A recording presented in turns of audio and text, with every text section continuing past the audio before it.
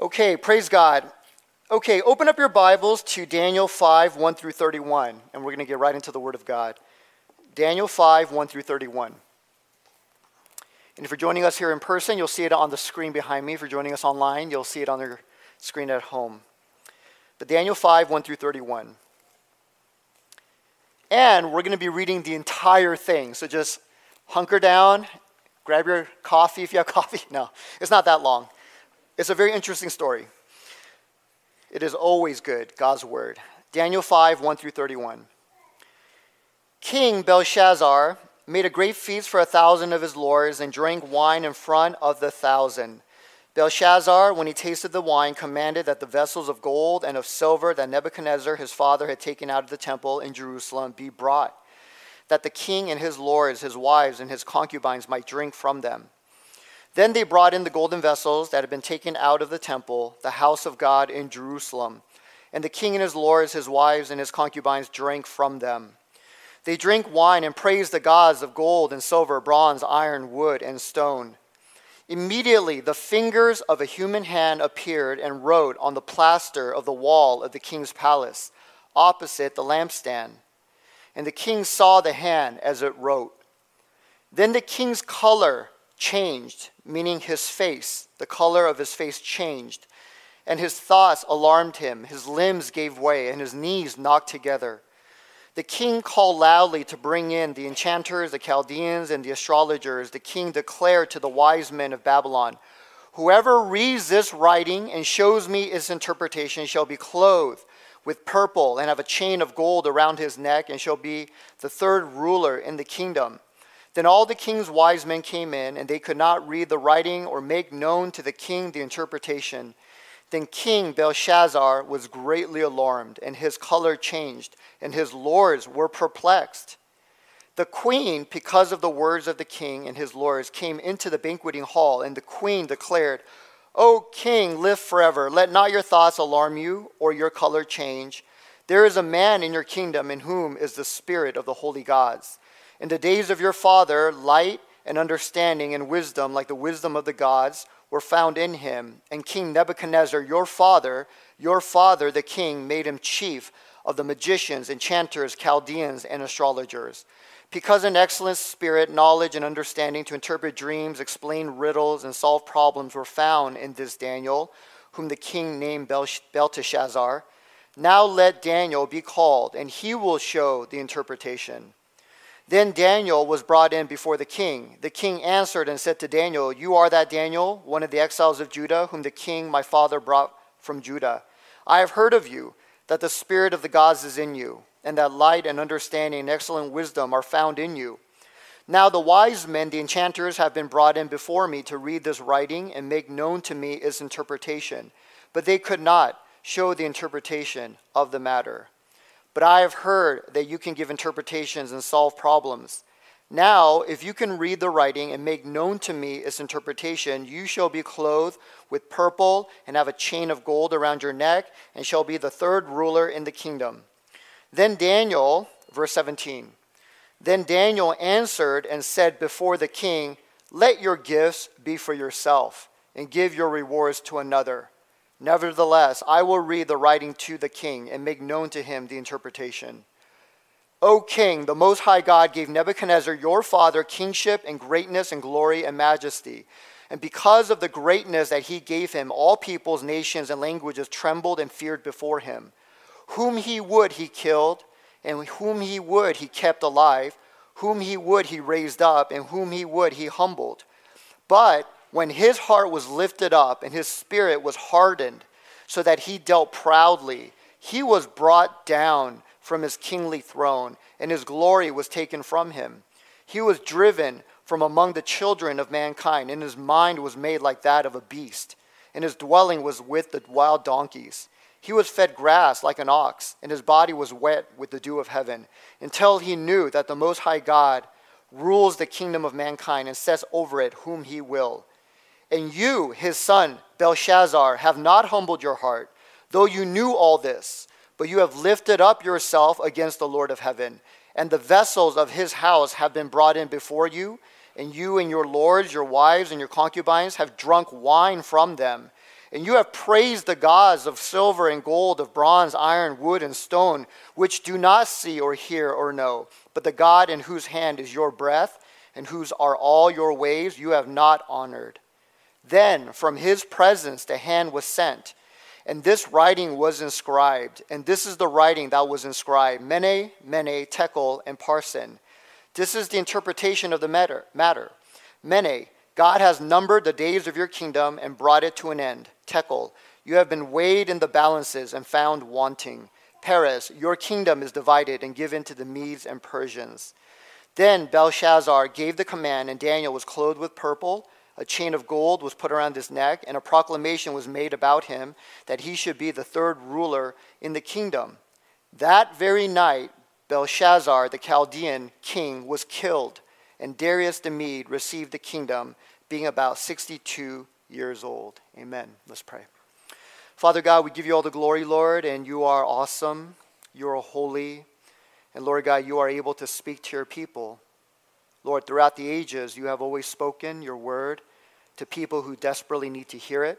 So Lord God, I pray that you would speak today, right now, that you would open our hearts to receive your word. Thank you, Lord Jesus.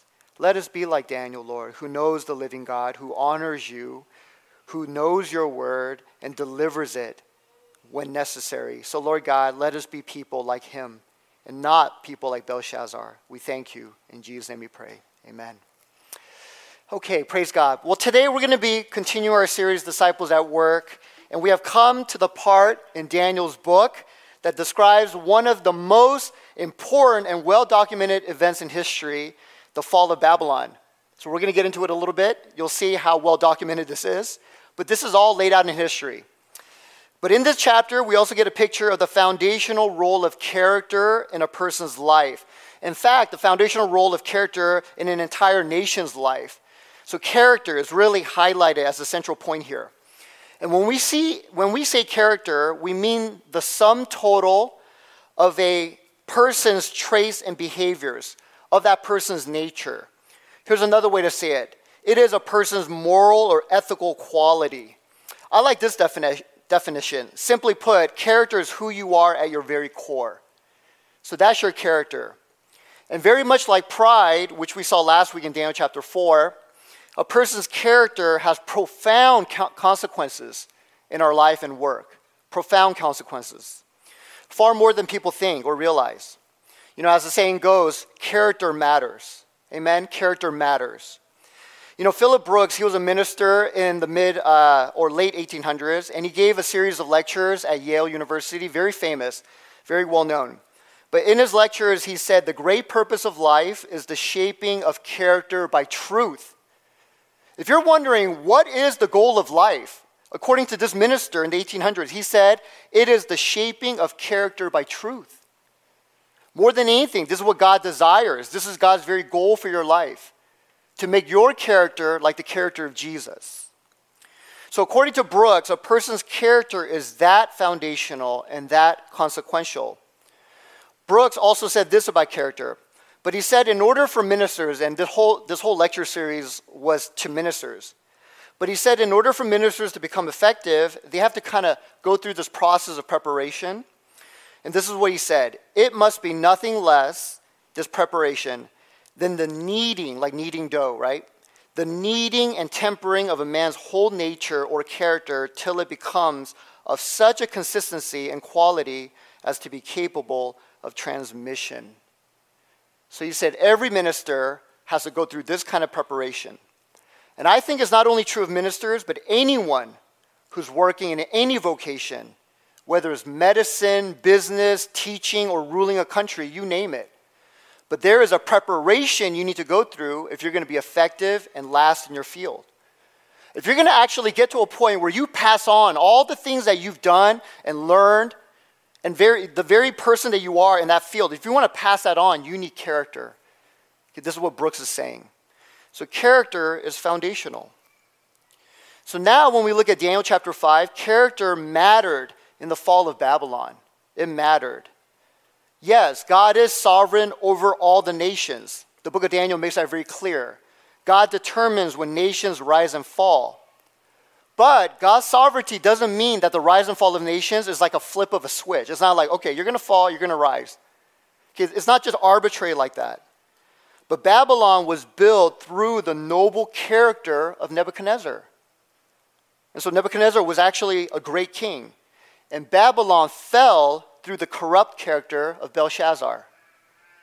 So yes, God is sovereign. He determines when nations rise and fall, but it happened through the noble character and the bad character of the leaders. And so character matters. And so today I want to look at Belshazzar's character, which really climaxes. This is the climax in this chapter in verses 25 through 28, but it really climaxes on his character. But in these verses, God's handwriting basically appeared on the wall. And this handwriting said, in so many words, "Your days are numbered, Belshazzar, and your kingdom will be ripped away from you." And why? Okay, why was it suddenly coming to an end? Because your character has been weighed in the balance and you've been found lacking. So that's the climax. Okay, that's the whole reason why this nation came to an end. His life came to an end. So I want to look at Belshazzar, and through his example, we're going to look at the illusion, the revealing, the weighing, and then finally the outcome of character. Okay, there's a lot that we can learn about character here. And today we're only going to get through the first two, and then we'll finish the last two next week. But the illusion of character, the revealing of character, the weighing of character, and finally the outcome of character. So first, the illusion of character. Okay, the illusion of character. Look at verses 1 through 4. It says, "King Belshazzar made a great feast for 1,000 of his lords and his wives and concubines. And here they are all drinking in front of Belshazzar. And then at one point, Belshazzar commanded that the vessels of gold and silver that Nebuchadnezzar, his father, brought from Jerusalem." So remember, way back in Daniel chapter 1, Nebuchadnezzar invaded Jerusalem, destroyed the city, destroyed the temple, and took all the sacred vessels, the sacred cups and goblets and everything there, and he brought it to Babylon. And so on this night, Belshazzar had this wonderful thought. Let's bring those things out, right? And fill it up with wine. And they began to drink out of them, giving praise to the gods of Babylon, the gods of gold, silver, bronze, iron, wood, and stone. So here's this scene. And here, without any warning or explanation, we jump years into the future from the previous chapter. So if you remember from last week, we were in chapter 4, and Nebuchadnezzar was humbled, right? This is kind of later in his reign over Babylon, and he was boasting about how great he is, and then God humbled him. Well, now we jump to chapter 5, and without warning, we just fast forward many years. This is about 70 years since Daniel chapter 1, and about 25 years since the previous chapter. So this is way in the future. So by this time, Nebuchadnezzar has passed away. He's gone. He died. And Daniel, who when we first met was maybe 15 years old, he is now in his 80s. He's a senior citizen. And here he is still serving Babylon as an elder statesman. So this is the context. But who is Belshazzar? So without warning, we fast forward all these years, and also without warning, we're introduced to this person, Belshazzar. So we meet him for the first time here, without any introduction. So who is he? Well, for the longest time, until about the mid-1800s, historians thought Belshazzar was made up, because all the historical records, all the ancient documents they knew about said that Nabonidus was the last king of Babylon, this man named Nabonidus. So they thought Belshazzar was just made up. He's a fictional character. Whoever wrote Daniel just made him up, like a lot of the rest of the book. And yet, like so many other parts of the Bible, archaeology eventually confirmed the truthfulness of Scripture. So archaeology continues to do that. But since the mid-1800s, there have been 37 ancient records that were found all talking about Belshazzar. Isn't that amazing? So archaeologists finally dug this up.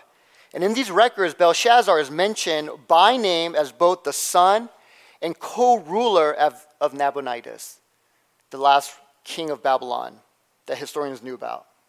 So here he is in all these ancient documents. And Nabonidus had made Belshazzar a co-ruler because Nabonidus lived about 500 miles south of Babylon. This would be modern-day Arabia, but he lived far away from the city of Babylon.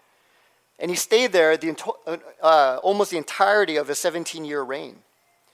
Now historians, even ancient historians like Herodotus, already knew that about Nabonidus. They already knew that Nabonidus didn't live in Babylon. But they didn't know why he was out there. Maybe it was because of a coup. But here's the point. If Nabonidus was not in Babylon, then it makes perfect sense why the Bible only mentioned Belshazzar as the king of Babylon on the night it fell. Because don't make any mistake here. The chapter we just read, that is the very last night of that empire. And Nabonidus is not mentioned. People thought this was just made up. But now we understand why. Nabonidus was hundreds of miles away, but Belshazzar was there. So the Bible is incredibly accurate, and the Bible was also careful to record Belshazzar offering Daniel the third highest position over Babylon. We read that in verses 7, 16, and 29. But why the third highest position? Okay, this is the greatest reward Belshazzar could give to whoever could interpret this writing. But why the third highest? Well, the reason we know why now is because Nabonidus was the first ruler. He was actually alive during this. He actually was the king still. Then there's Belshazzar, the co-ruler. He was second in command. And therefore, Daniel was offered the third position. Does that make sense? The Bible's so accurate. So the Bible was accurately conveying what happened to Belshazzar on this night. But he was the second highest ruler of Babylon. He was co-regent with Nabonidus, his father. He was most likely the grandson of Nebuchadnezzar. I know repeatedly he was called the son of Nebuchadnezzar, but he was probably the grandson. There was no word for grandson or grandfather in Aramaic. So they would just say father or father's father. I mean, even Jesus is called the son of David, right? Even though there are many people in between. But this is the same thing. Belshazzar was the grandson of Nebuchadnezzar. And he was the one sitting on the throne the night Babylon fell to the Persians and the Medes. So the name Belshazzar means Bel, protect the king. And as we read earlier, very clearly, Bel did not protect the king. So he was killed on that night. So this is who Belshazzar was, and here he is holding a feast for 1,000 of his princes, lords, wives, and concubines. Now, back in that time, this was a very modest-sized party. I know that sounds insane, right? But that's just very modest. Because historians know that back in that time, in the Middle East, kings were notorious for enormous parties. But Persian kings regularly had parties daily that had 15,000 guests, eating all kinds of food, all kinds of meat. It would last for days. Alexander the Great had 10,000 guests at his wedding festival. So a party with just 1,000 people was no big deal for a Babylonian king. But this was not just another dinner party as we know it. But this was an orgy. There was all manner of sexual immorality, drunkenness, revelry. I don't need to get into the details. You can just imagine. And this is well attested to by engravings that archaeologists have dug up. But it was wild. Okay, I would even use the word pornographic. I mean, it was an insane party happening. And at the center of all of this was Belshazzar, like a champion of the party. It says in verse 1, King Belshazzar made a great feast for 1,000 of his lords and drank wine in front of the 1,000. Very important phrase, in front of the 1,000. In other words, he was the life of the party. All eyes were on him. The spotlight, he was the center of attention. And like some sort of hero of wine and food and sex, here he is drinking and getting drunk in front of all his guests. Okay, this is Belshazzar. And I can imagine if I was there that night, every time he downed another mug or, jug of beer, everybody probably erupted in cheers. But this was happening on that night. What a guy, right? What a guy, kind of like this hero of the party. And here's the most interesting thing about this entire scene. The most interesting thing is that ancient historians like Herodotus, he's a Greek historian, ancient Greek historian, but he tells us that on that very night, he knew, and other historians knew, that Babylon was about to fall, that the enemies were at the gates. And by the way, they know the exact date when Babylon fell. Okay, this chapter that we just read, we know the exact date. It happened on October 12th, 539 BC. We know exactly when that chapter happened. The scene there, October 12th, 539 BC. On that very night, as Belshazzar and his guests were partying to oblivion, just going crazy, the Persians and the Medes were camped outside the city, preparing to attack. So then here's the question. How could Belshazzar party like that, with destruction at his doorstep? I mean, was he crazy? Was he in denial? Was he simply not aware? But what was going on? Why was there this insane orgy and this crazy party happening when the enemies were right outside the gates about to attack? Well, without going to all the political and military events leading up to this, historians say he probably did know the Persians and the Medes were outside. He did know that they were planning to attack, and he simply didn't care. And here's why. Belshazzar was confident. In fact, he was so confident, he became careless. Because he knew what a great city Babylon was. He knew that it was impregnable. So here he is, partying like crazy, and he's thinking in his heart, Babylon is too strong. The walls are too thick. In fact, Herodotus, the ancient Greek historian again, he said they had stockpiles of food in that city that could last for years. So Belshazzar knew that. He's like, I don't care. No one's going to get in here, and even if we're stuck here, we have food for years. And the Euphrates River, the famous river in the Middle East, ran right through the center of that city. So they're like, we have no problems with water either. We have plenty to drink, plenty to eat. We can stay here for a long time. And so for these reasons, Belshazzar thought, I'm safe. I'm protected. Nothing can harm me. And he believed he's the one who made all that happen for himself and everyone there. So in a way, he really was the hero of the party. He really was the hero in front of all the guests. And so why am I spending so much time on this? It's because that is the illusion of character. That is the illusion of character. See, character is one of those things that people think they have more of than they actually do. And I believe probably all of us here as well. Character is one of those things that people think they have more of than they actually do. Going back to the work context, but you may hear confessions at work as you get to know your coworkers, and you may hear confessions about people making certain mistakes at work, about areas that they can grow in, about skills that they need to develop more. You know, people share, right? They try to be honest with one another. But here's one confession you probably will never hear at work. You know, I don't have a lot of character. Okay, when's the last time you heard that confession? I don't have a lot of character, to be honest. And why is that? Well, it's because everyone believes they have more character than they actually do. Character is also one of those things where people think their character is stronger than it actually is. They believe it's stronger. And like Belshazzar sitting inside that city thinking, I'm a decent person, right? I'm a hero. Some people at work even see me as a hero. What could possibly happen to me? And so people like Belshazzar walk around life thinking like that. You know, I'm not perfect, right? People say that all the time. You know, let's not get too proud here. I'm not perfect, but I'm a person of character.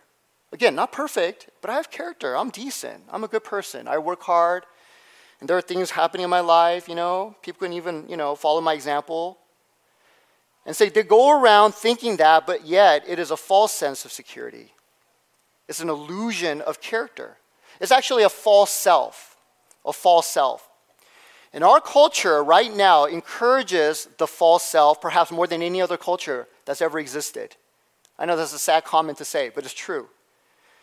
And the reason is because we live in a society that does not elevate people based on their character, but rather based on power and influence. And we know that. It's so clear. Okay, in our culture right now, character does not have much street cred. It doesn't go very far. I mean, yeah, we give lip service.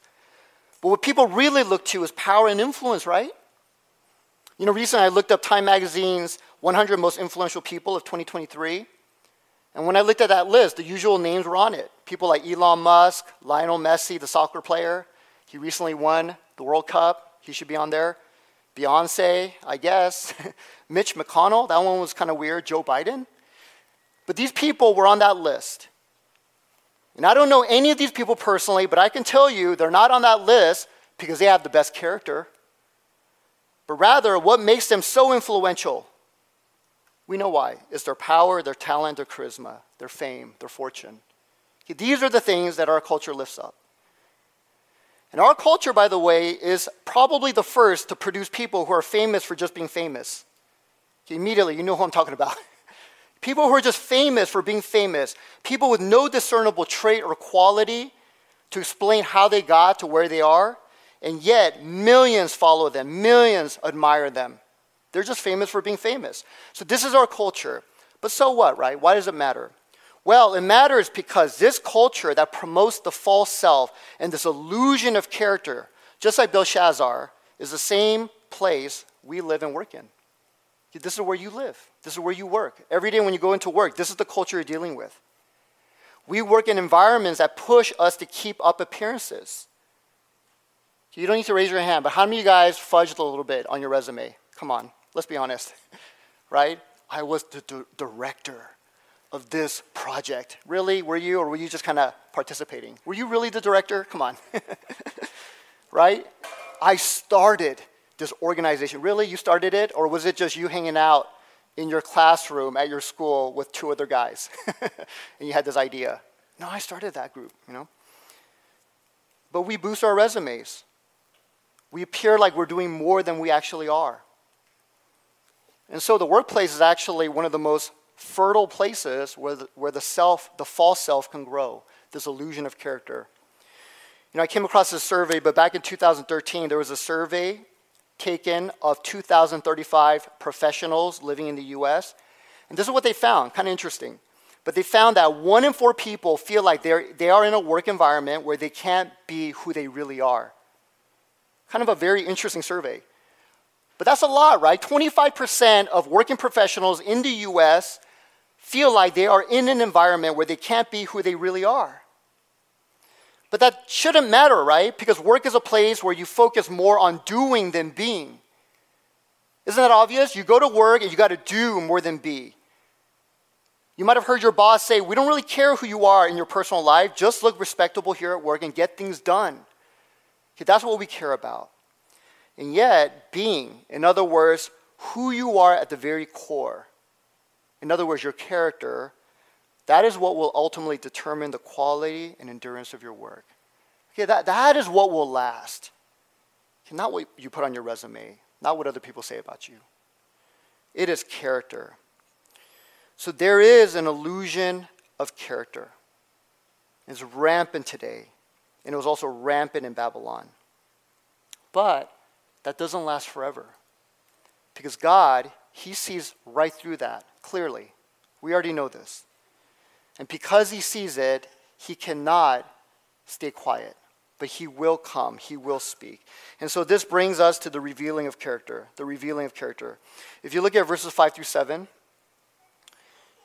it says, immediately the fingers of a human hand appeared and wrote on the plaster of the wall of the king's palace, opposite the lampstand, and the king saw the hand as it wrote. Then the king's color changed, and his thoughts alarmed him. His limbs gave way, and his knees knocked together. The king called loudly to bring in the enchanters, the Chaldeans, and the astrologers. The king declared to the wise men of Babylon, whoever reads this writing and shows me his interpretation shall be clothed with purple and have a chain of gold around his neck and shall be the third ruler in the kingdom. So Belshazzar was scared. He was terrified. And here he is trying to bribe somebody, right?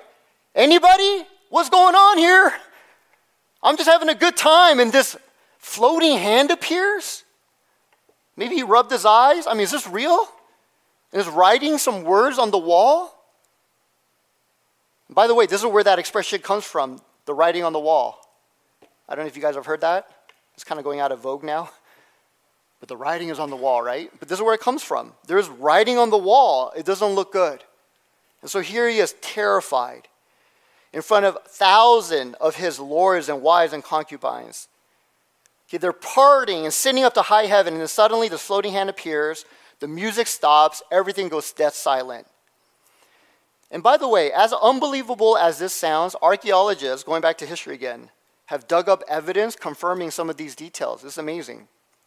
But one archaeologist named Caldaway, he found what many believe is the actual room. They actually found the room in the site where the palace of Babylon was. But while excavating the site of ancient Babylon, this archaeologist found a large room within that site that was 55 feet wide and 169 feet long. So 55 feet by 169 feet. And this archaeologist said that on the far wall from the entrance, along the far wall, was a niche in the center of the wall. Most likely that's where the king's throne was. That's where he sat. And hear this, amazing. But the interior of the room they found was covered with plaster.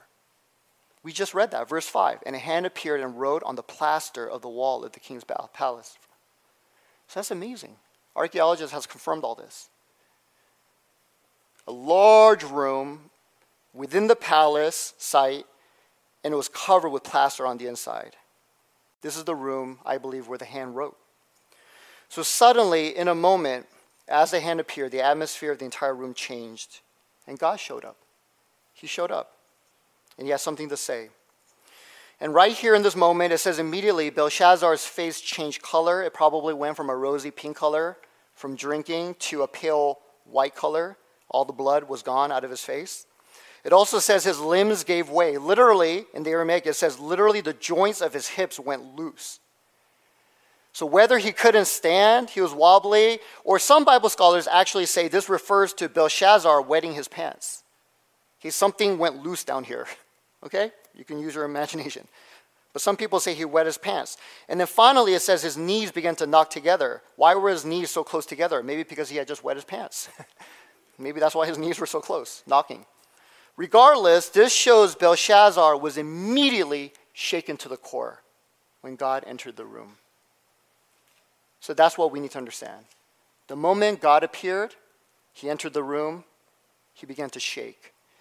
And this is a common response in Scripture when God appears. Things begin to shake. Okay, this is often the response.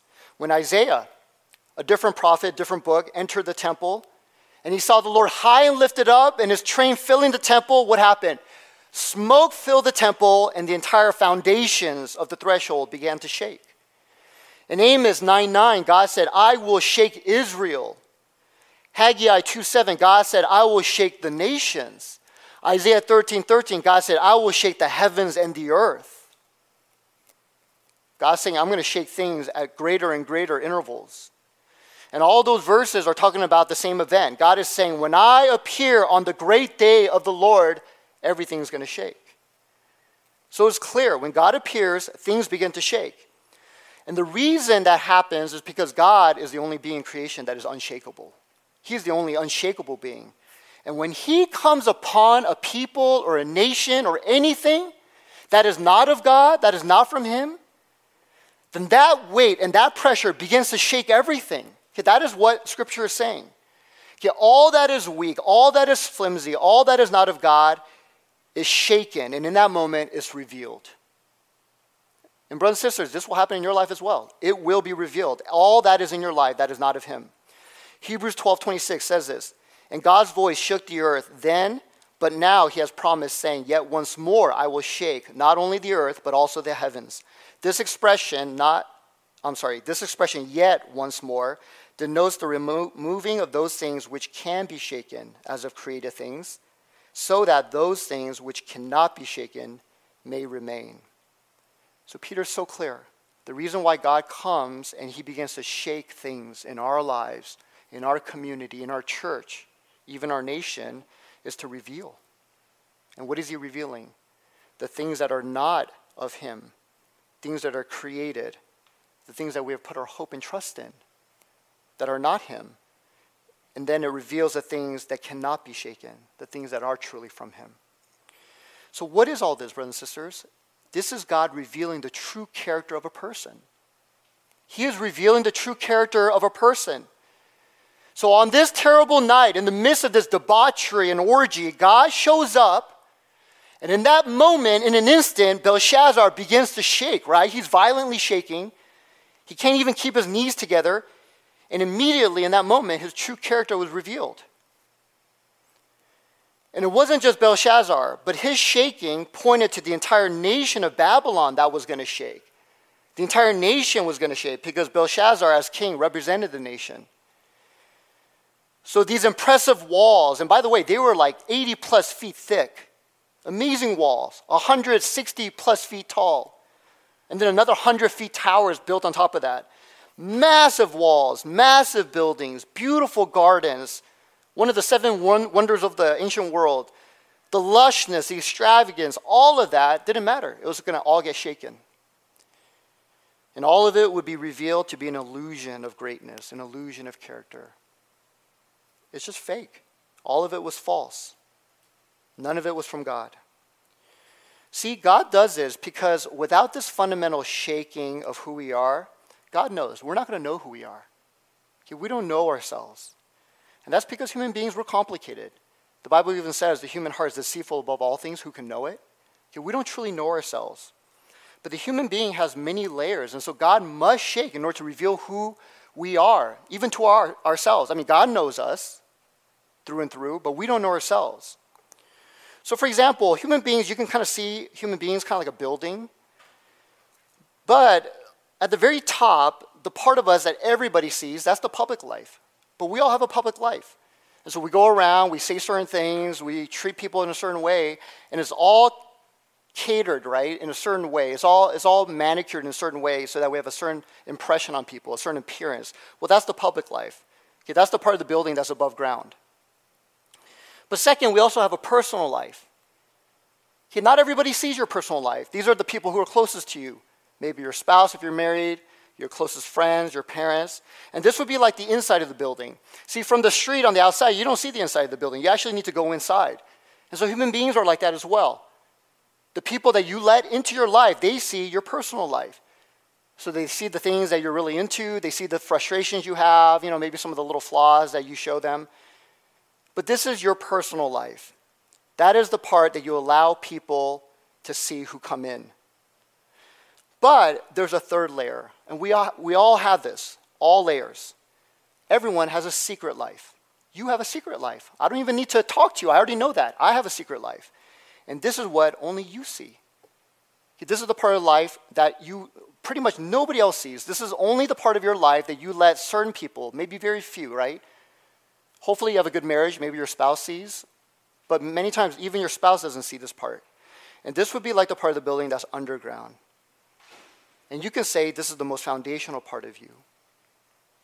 Because this is the part of your life that all the rest are built upon. And so no matter what your public life may appear like, no matter what your personal life may look like, it's the secret life that everything rests on top of. It's your secret life. So this is the most foundational part. And when God comes to a person and begins to shake their life, this is what he's wanting to reveal. See, the public life, everybody sees it. But he's wanting to reveal the things in the personal life, and then most importantly, the secret life. The secret life. So even though Belshazzar was sitting there looking like a hero in front of all the people, okay, he was just a champion of this party. Okay, I'm the one protecting you. I'm the one who has stocked up all this food and protected you with these walls. And when God showed up in a single moment, all of that was revealed. Right? His secret life, his personal life, his true character. And as we'll see, he was nothing but an immoral, cowardly blasphemer. Okay, we're going to see that more next week. But he was also involved in conspiracies and murder, as we know from history. But he was a terrible man. Jesus said in Luke 8:17, "For nothing is hidden that will not be made manifest, nor is anything secret that will not be made known and come to light." It's almost like a promise, Jesus is saying. I almost promise you, I guarantee you, there's nothing hidden in anyone's life that will not be made public. There's nothing secret that will not be made known and come to light. And oftentimes, the way God does it is he will shake us to reveal our true character. And this shaking can come from anything. It can come from a conviction from the word of God. Like Belshazzar, there is a word. God spoke something. It causes you to shake. It could be an unexpected event. Suddenly, something happened in your life. Maybe it's a loss. Maybe it's a tragedy. But oftentimes, it also comes from work itself. Work itself can be a shaking. Last week I mentioned that book, Virtue and Vice at Work. But going back to that, the author said some very helpful things, but let me read this. But he said, work is a unique kind of crucible, a place where a fire is lit, because sooner or later it will reveal what we're made of, Day after day, we wake up and bring our broken selves to work, whether in an office or on Zoom. And whom do we find there? Other broken selves. To put it another way, there is no context quite like work to remind us that we have no choice but to find a way to live with ourselves and with other people. So he's saying there's nothing like work to make you face yourself and face other people, and we're all broken. We're all broken. It's like a crucible. It reveals what you're made of. And then he says, and there is no context quite like work to remind us how difficult that is. Our daily work is a breeding ground for sin, for vice. You know, I remember a few years ago when Ravi Zacharias passed away. I remember where I was. I was sitting in my office. I was a part of this conference, a denomination conference online. I remember literally when I heard the news. During the lunch break, I was kind of surfing online, and I heard the news of Ravi Zacharias passing away. He was that famous apologist, that defender of the faith. He was a Bible teacher.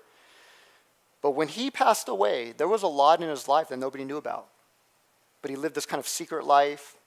He had a public life, we all knew that. He had a personal life, some people knew, but then he had a secret life nobody knew, even his closest friends. His children, his wife didn't know. But Ravi Zacharias, later on, it came out, some of you guys have heard this, but he had multiple allegations of sexual harassment. He had this ongoing affair with this woman in Thailand. I mean, all kinds of stuff came out. And this was so interesting, but when all that stuff came out, the reason he gave for why he did what he did, because some of the women asked him, even as it was being, as it was happening, they're like, "Why are you doing this? Right? You're such a famous Christian leader." And this is the reason that he gave. He's like, "Well, my work is so stressful." It was an amazing answer. He's like, "The reason why I need this and I'm doing this, why I want to be with you, is because my work is so stressful." And so for him, that was where he was tested. His work and all the stress of being this international Christian leader and traveling and speaking all the time. And he's like, it's so stressful. And like this author said, that is the crucible where sooner or later, everything that we are, what we're made of, gets revealed. And so according to him, that stress at work is what pushed him to do all these things. And you know what? That's who he was, unfortunately. I liked him. I actually read his books. I listened to him all the time. He helped me in my faith when I was in college. And yet, at the end of it all, that's who he was. And Ravi said, it was my work. It was the stress of work. And so oftentimes, yes, God's word, events in our lives can shake us, but it's your work, right? And so as we've been talking about work for all these weeks, I encourage you, every Sunday I want to encourage you, be aware, keep your eyes open. But as you just kind of walk into work, rubbing your eyes, right? You're tired on Monday morning, but there are things going on there. There are things that God may be pointing out and highlighting. He's like, be aware. This is a very intense and stressful environment, I know. And there are things that are being revealed. You need to be aware of what God is saying. So in this moment, Belshazzar, God appeared and things were revealed. As he began to shake, his true character was revealed. He was just a coward. He had nothing of substance. There was nothing heroic. There was nothing in Belshazzar that would protect the people that night.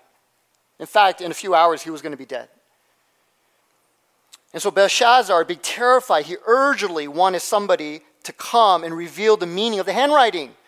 I mean, wouldn't you want to know, like, what is that? It just doesn't look good. I don't know what it is. I'm just scared, but what is that? Now, Bible scholars don't know why they couldn't read that. Maybe God's handwriting was different. He used different curvature of Aramaic. Some people have given that explanation. Other people say maybe it was because they were so drunk they couldn't see it clearly. But I think the best explanation is it was just 3 words, not even a sentence. So they could read the words, they just didn't know what the words meant. Mene, tekel, parsin. They're like, what is that? They just didn't know what the words meant. And so Belshazzar, in this kind of maniacal panic, right? He's scared. He calls all his magicians, all his wise men, called them all in. And then this scene, we've seen it before. Please, somebody tell me, right? Show me the dream. Show me this writing. Tell me the interpretation. And these guys had no clue. Makes you wonder how they kept their jobs, right? But here they are, same group again, same band of, know-nothings. So here they are. They didn't know. And then just at that moment, it says the queen stepped into the room, verse 10. And so who's this person? Bible scholars pretty much all agree this was Belshazzar's mother. Okay, all the wives and concubines were already there. They are partying already. But the mother, this queen mother, stepped in. She was not at the party. She had simply heard what had happened. And then she was the only one with the authority to just walk in and barge in on this party. So here she is now, the queen mother. And she basically told Belshazzar, go call Daniel. Go call Daniel. She said in verse 11, there is a man in your kingdom in whom is the spirit of the holy gods. And when you read that, you should immediately recognize, oh, that sounds familiar. Who said that? Who said that? Do you guys remember? Nebuchadnezzar said that years ago. In the earlier chapters, he said that. Daniel, the spirit of the holy gods is in you. And so the queen mother must have been there to witness all of that. She was probably Nebuchadnezzar's wife. She saw all of that. She recognized all of that. Or maybe she was the daughter of Nebuchadnezzar. So Belshazzar was told, get Daniel. And he had no other option, so he called for Daniel. So here's Daniel, called in now, an 80-something-year-old, an old man. He walks in, and he's told, show us the meaning. Okay, what is that, right? Those words right there, what is that? And so he called Daniel to give them the meaning of the handwriting, but God was going to reveal so much more than that. But God would eventually reveal to Belshazzar his very own soul and his destiny. And you're going to have to come back next week to find out, okay? But that is what God revealed through Daniel. But this is what God is always wanting to do. And in Belshazzar's case, he was revealed his character to him, not to save him, not to restore him, but to bring judgment. But for us, God wants to bring revelation to restore us, to heal us. And so with that, let's just come before the Lord.